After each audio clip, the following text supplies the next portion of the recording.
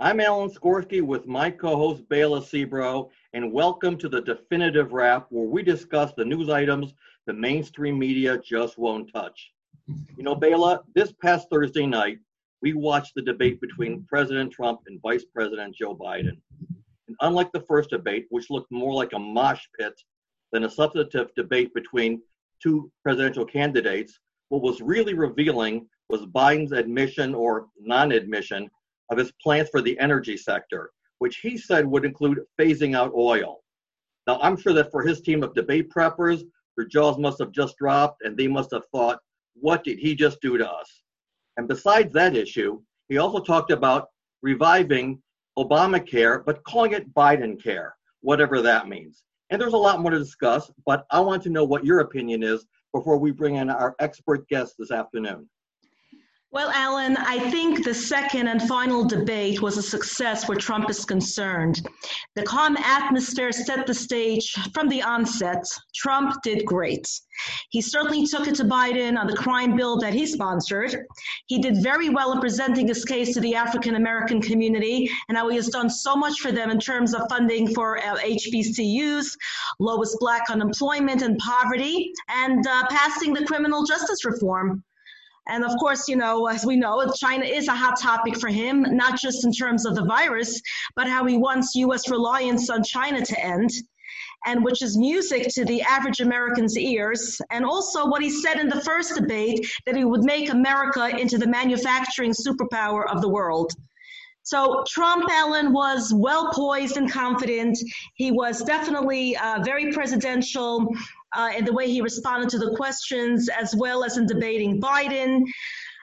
This was a terrific opportunity where I believe Trump undid whatever toxic reaction the first debate created, and he no doubt gave credibility to his 47 months in office.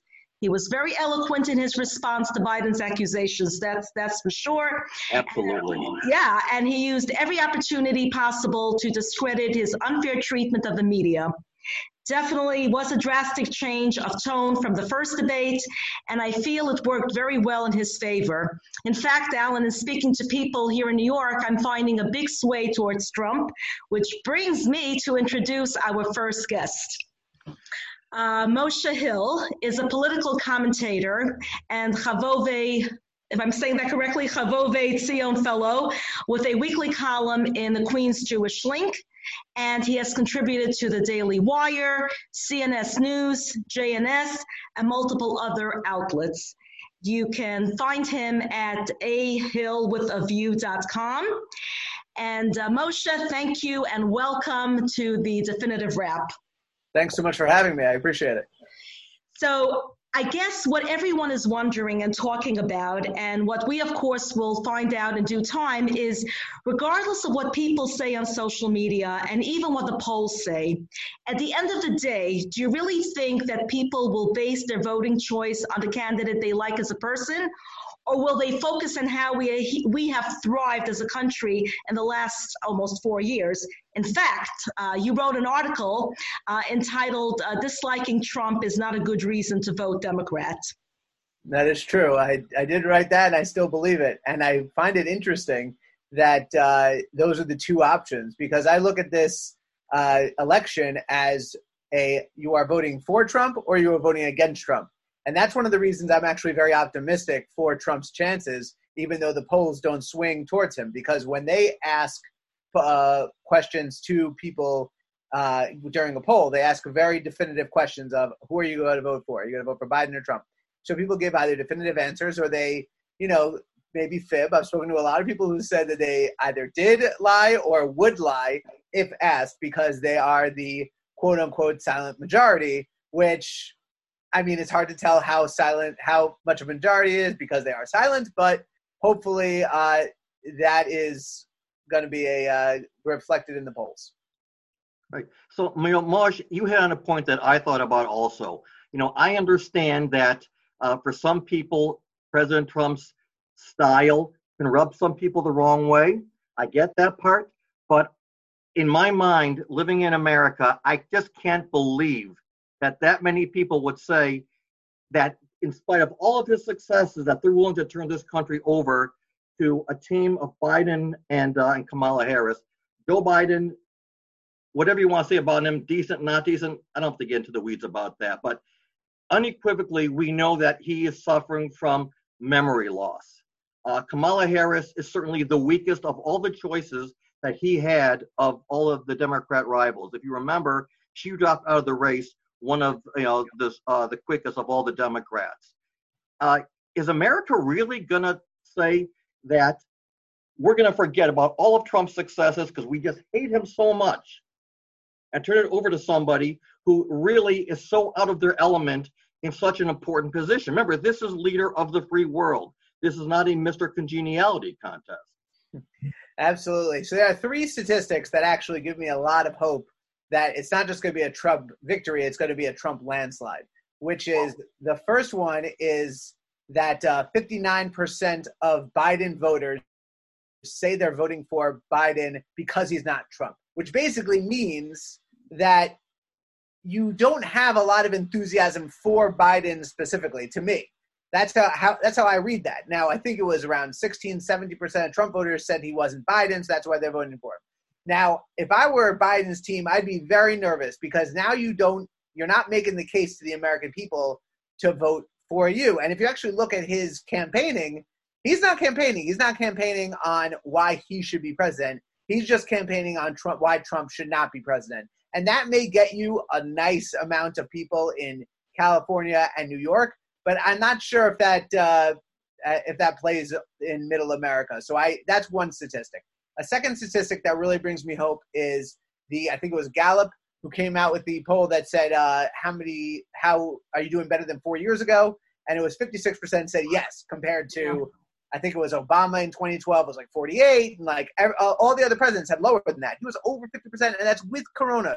That's with COVID. That's right. So I think that's a very hopeful statistic. I think people are going to bring that into the polls. The third statistic that makes me very hopeful is all the new registered Republicans that are coming out. I would have to look up the exact data, but it seems like from what I saw, a lot of these swing states are registering far more Republicans than Democrats in this election cycle. So those three statistics combined actually put together a model that I've seen that shows that Trump has a much better chance than a simple poll of yes or no, who you're voting for, could show you.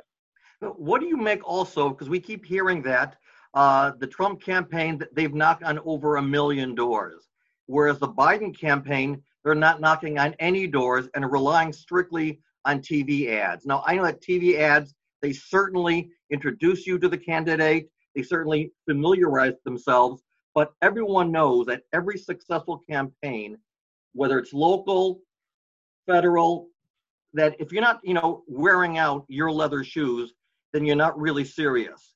So with that knowledge that there's really no ground game for the Democrats, even if you believe, as I do, that the polling is very skewed, and we saw that 4 years ago, but should it even be this close, even if they're off? So I'm very nervous about the polling. I think that's the only thing that gives me pause because in my mind, even though I think the polling is off, I think it's not off because the pollsters are trying to figure out a way to do it. They have a job to do. They're trying to get the most accurate poll. If they're off, their polls are worthless. Their business model is dead. So they're trying to do the best they can. I think what is basically happening is, let's say you get a poll and it says that Biden has 47% and Trump has 43% and yada, yada, yada. Now, I think that 47% is Biden's ceiling. I think that's as high as he goes. I think Trump has space above him in terms of polling that people are just not saying. Now, the issue is we don't know how much space that is. Is that space, 2 points or is that space 10 points? Because there's a lot of room left. So I think that that's the biggest issue. Now, in terms of ground game, I think that the Trump campaign really should be, there's a week left. It's kind of hard to get this message out, but they should be really focusing, and they have been focusing, and we've all been focusing on the fact that Joe Biden's been in his basement for the past 6 months. He hasn't done anything. He hasn't been out there, and he could blame COVID all he wants, which is true. It's a legitimate risk, especially to someone that age.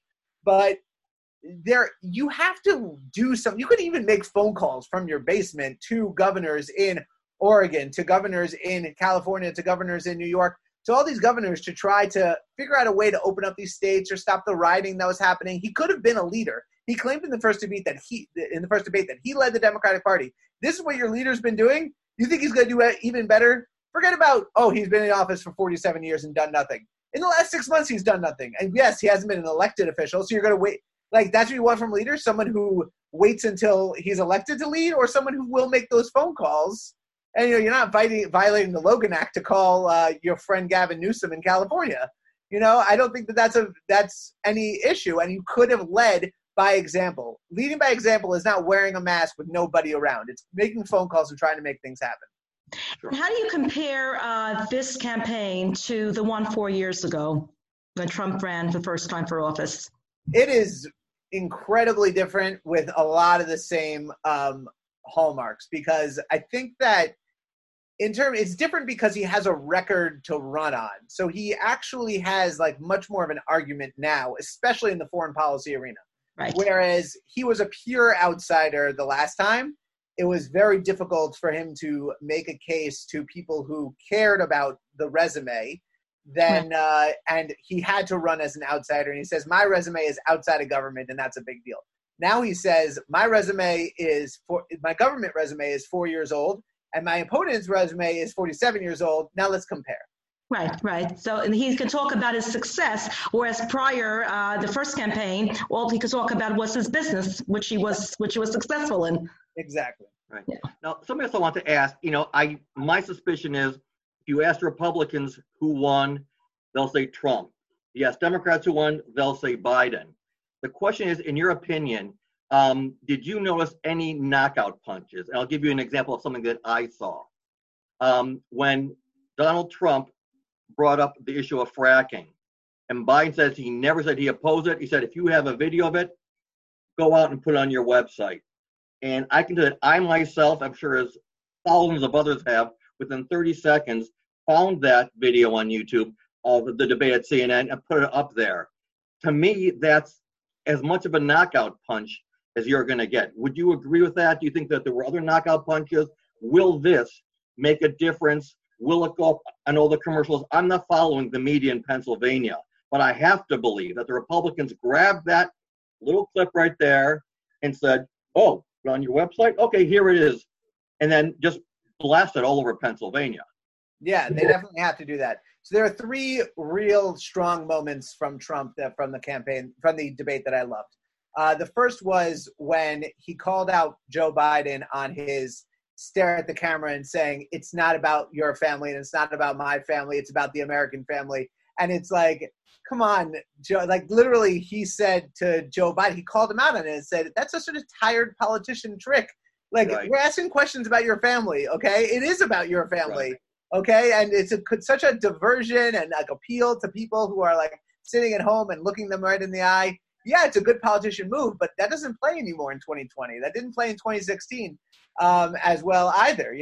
We're in a different age. You can't play the same tricks you played 40 years ago. That was one moment. The second moment that I really loved was fantastic was when Trump said, what have you done? What have you done, Joe? What have you done regarding criminal justice reform? And and hilariously enough, Joe Biden walked right into it because he said, I'm trying to answer you, which he should have just shut up and let Trump keep asking the question until the moderator stepped in and saved him. But he's trying to answer you. So then Trump lets him talk and he says, we had a Republican Congress.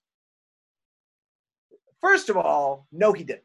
In 2009, 2010, they had a Democratic majority. In the Senate was a Democratic supermajority. They lost the House in 2010. They lost the Senate in 2014. So you had plenty of time to tackle criminal justice reform. You didn't want to do it. Second of all, you literally just admitted one of Joe Biden's biggest arguments by Trump, by his side, is that I reach across the aisle. I know how to work with the other side. I can do these things. Trump can't do it. You literally just said, you admitted during a debate that you can't do it either. So that's dead too. And the third moment, which I loved for a different reason, because it reminded me of something from 2016, was when Trump said something. I don't remember what Trump said, but Joe Biden laughed at his little laugh and said, oh, I don't know where you come from, man. And Trump goes, Queens. And the reason I loved that, yeah, that was great. It was a great moment because it was funny, but it was also reminded me of in 2016 when I don't remember who the moderator was. It may have been Megyn Kelly, but she asked Trump during one of the Republican primary debates, well, you have a terrible history of attacking women. And that was Trump the first replied, question that he got. First debate, first question, and oh my God, that just set the tone. Oh, and what was his reply? His reply was, only Rosie O'Donnell. Right. And that made everyone laugh and everyone not care anymore. Right. And that's what Trump, because you say, where are you from? Because you're trying to degrade somebody and say, like, you must be from another planet. But once he says Queens, you're like, oh, Joe Biden is the weird one. Because, like, Trump is just a guy who's really working to figure this stuff out. And Joe Biden is a lifelong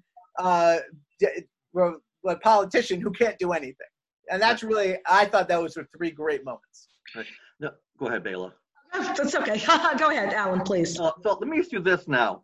By the way, we love having you on this show, and now we understand why you're a contributor to so many very well-established publications. They're lucky to have you, and we're lucky to have you this evening. I'm wondering, though, so we know, for example, that Donald Trump supporters, they are rock solid. And when he said, jokingly, people, that he could shoot somebody on Fifth Avenue and they would all support him, it was a joke. I don't think that Joe Biden has, Mary, he's got a patchwork of support. Remember, one of the things that he keeps saying, which is so untrue, I'll call it a lie, that no one's calling him out. He keeps saying, I defeated the left. I defeated socialism. No, you didn't. You were losing every single primary. First place was Bernie Sanders. You had Buttigieg. You had Amy Klobuchar. You had Elizabeth Warren.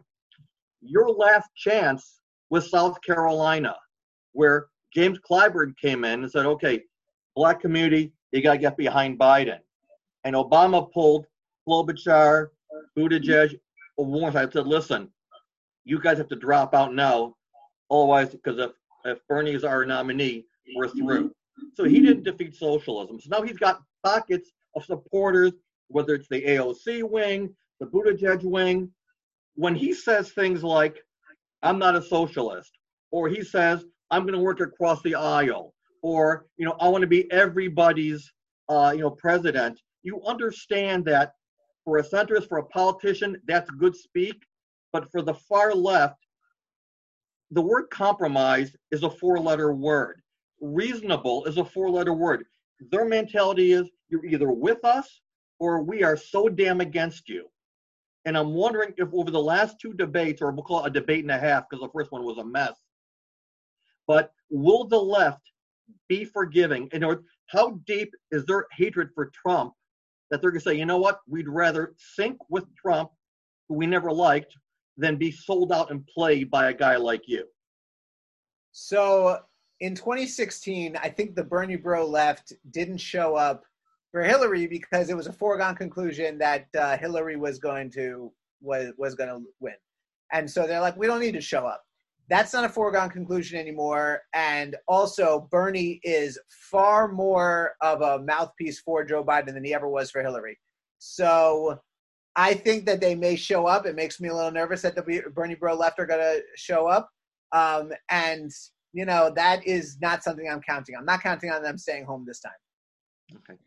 Moshe, I'm sure you've heard what's been going on, of course. On Thursday, Chuck Schumer sent a letter to FBI Director Christopher Wray calling on him not to launch any political investigation that would influence the election. Nobody seems to be talking about that. I mean, you would think the media would be buzzing with it, and it's really not. There's just some slight mention about it. So, interestingly enough, Tony Bobolinsky, the Hunter Biden business associate that came out, I think it was last Thursday, I think he came out maybe last Wednesday night or last Thursday, basically came out, laid out the case. Now, he's on record, and let's say 100% of what he said is a lie, which is not, because he has, documented past out. It's still newsworthy. Christine Blasey Ford was newsworthy. Everything else was new. All the other Kavanaugh accusers were newsworthy. Everything is newsworthy except for this. So last night after Shabbos, last night after what's it called? Last night I searched Tony Bobulinski's name on CNN, New York Times, Washington Post, ABC, like a bunch of every website, every mainstream website.